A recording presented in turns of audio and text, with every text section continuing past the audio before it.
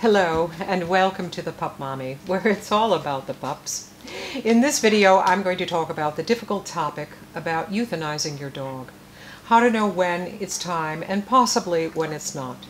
But more importantly, making the best decision for your dog, because when it really comes down to it, it's not about you, it's about him or her. And as for experience on this topic, well, I've had to euthanize 6 dogs in the past 12 years. So first let me say that having to make the decision to euthanize your dog, or in other words putting your dog down, does not necessarily equate only to elderly senior dogs who have lived a full life and are now losing their mobility, or you see a cognitive decline or the effects of a tumor or cancer. The difficult decision to euthanize a pup can also come when you least expect it, and when the dog is a young adult or even a puppy.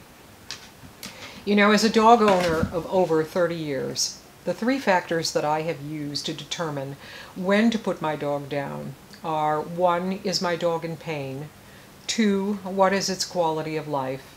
And 3, what will the pup have to endure and go through to extend its life?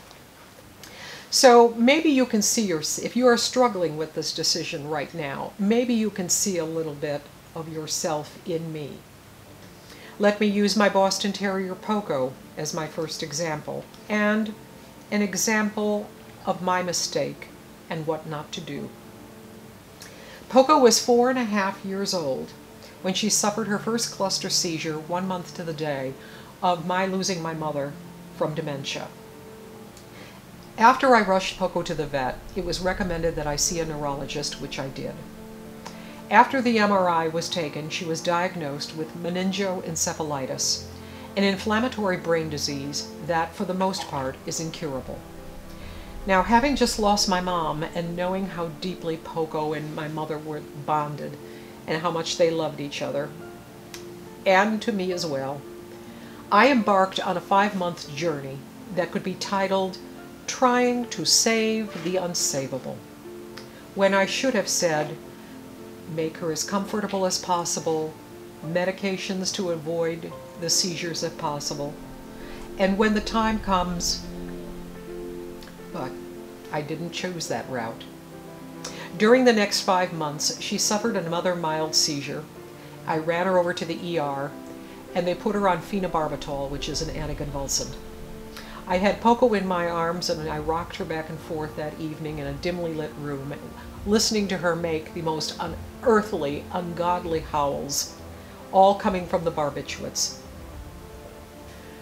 After that, she was put on prednisone, a steroid to help keep the inflammation down, but at the same time, from all the water she was drinking, she blew up like a balloon. This was followed by even 2 more MRIs to see if we were bringing the swelling down. Later, she was put on a drug, Cytazar, which is a cancer drug, also trying to quell the brain swelling. Poco suffered 1 more cluster seizure, and the vet gave me 2 options. Put her down, transfer her to the regional animal hospital, see if they can save her, help her. Well, what I should have done was put her down, but instead I chose the latter. I didn't follow my own advice. I couldn't let her go. She was in emergency for 2 days on a ventilator, on an IV, medications, cotton balls in her ears to keep the sounds down. I came to see her at 2 a.m. in the morning. I was with her during various times during the day, when finally the ER doc put her arm around me and said, "I can't save her." I gave the assent for euthanasia, and I held her in my arms while talking to her as the doc gave the injection. In those 5 months, I had spent over $12,000 trying to save the unsavable. Was she in pain? I was told no, but I could see differences in her body and her activity level. But again, I just couldn't let her go. Moral of this story for you out there: it should never be about you. It should be about the pup. It's part of being a pup owner and the trust and love that a pup puts into us, that we will make the decisions, the hard decisions, that in the end are best for them. There are two reasons that you don't want to have to euthanize your dog. One, when it swallowed a foreign object, and the other, where a lump or bump that you thought was going to go away turns out to be cancer. And in both cases, you waited too long to take the pup to the vet. Then your dog pays the ultimate price with its life. You're an emotional wreck, not to mention you're probably going to be out a few $100s, if not a few thousand. I lost two of my pups, Noel and Spunky, to foreign objects that they swallowed that were undetected by x-rays and blood work both. And this is the key point here, undetected. Because not everything a dog swallows is going to show up on an x-ray. And when something is detected, the severity is not always known until exploratory surgery. So when I had given the assent for Noel's surgery, he was on the operating table when the vet called me at 2 a.m. and said peritonitis had set in and he couldn't be saved. I ran over to the hospital.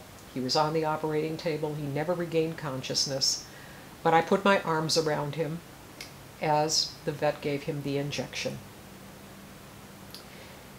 Spunky, too, had passed away from exactly the same thing, peritonitis caused by foreign objects being undetected.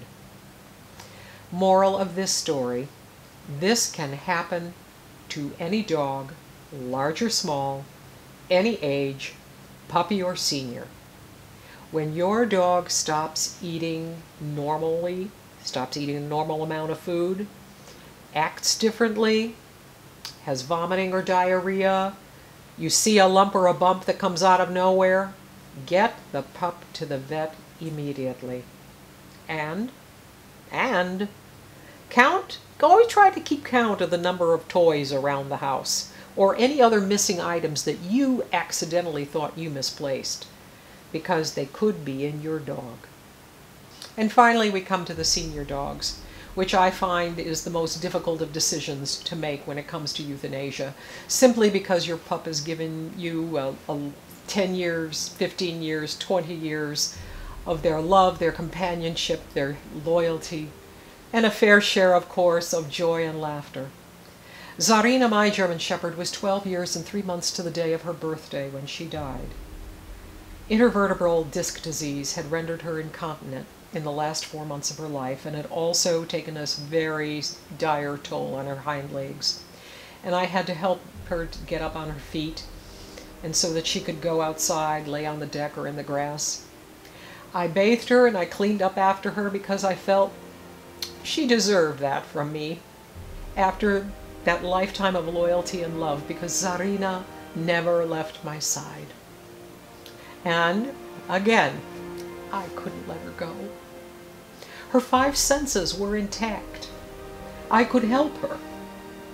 I used just about every rationale I could think of not to make the decision.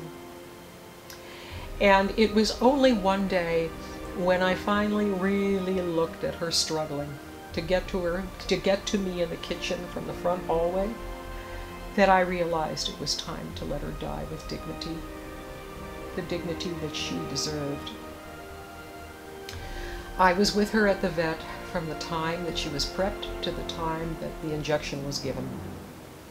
And then, 2.5 months later, my other German Shepherd, Olympia, developed a wound in her thigh out of nowhere.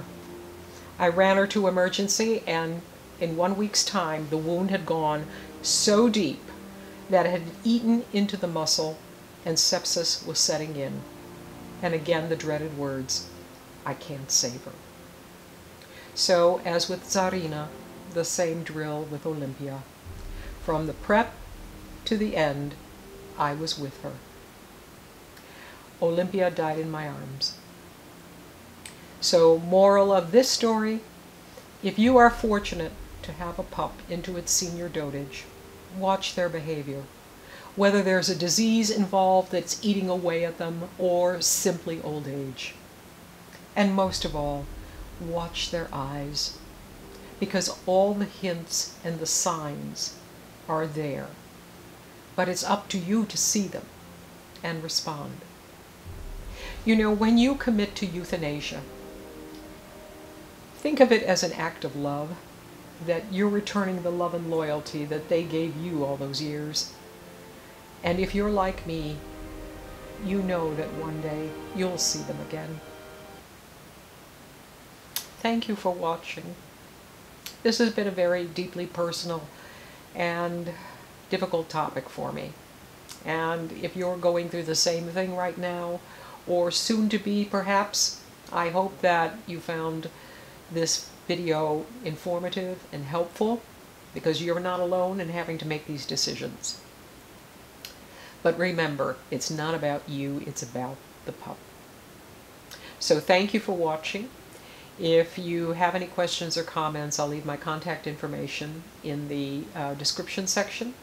Please click subscribe so that you'll know when I upload more videos on topics that are not so awful. And again, if you need help or any assistance in finding the perfect pup for your family, or if a pup is right for you at this time, again, feel free to contact me. Thank you for watching. Bye for now.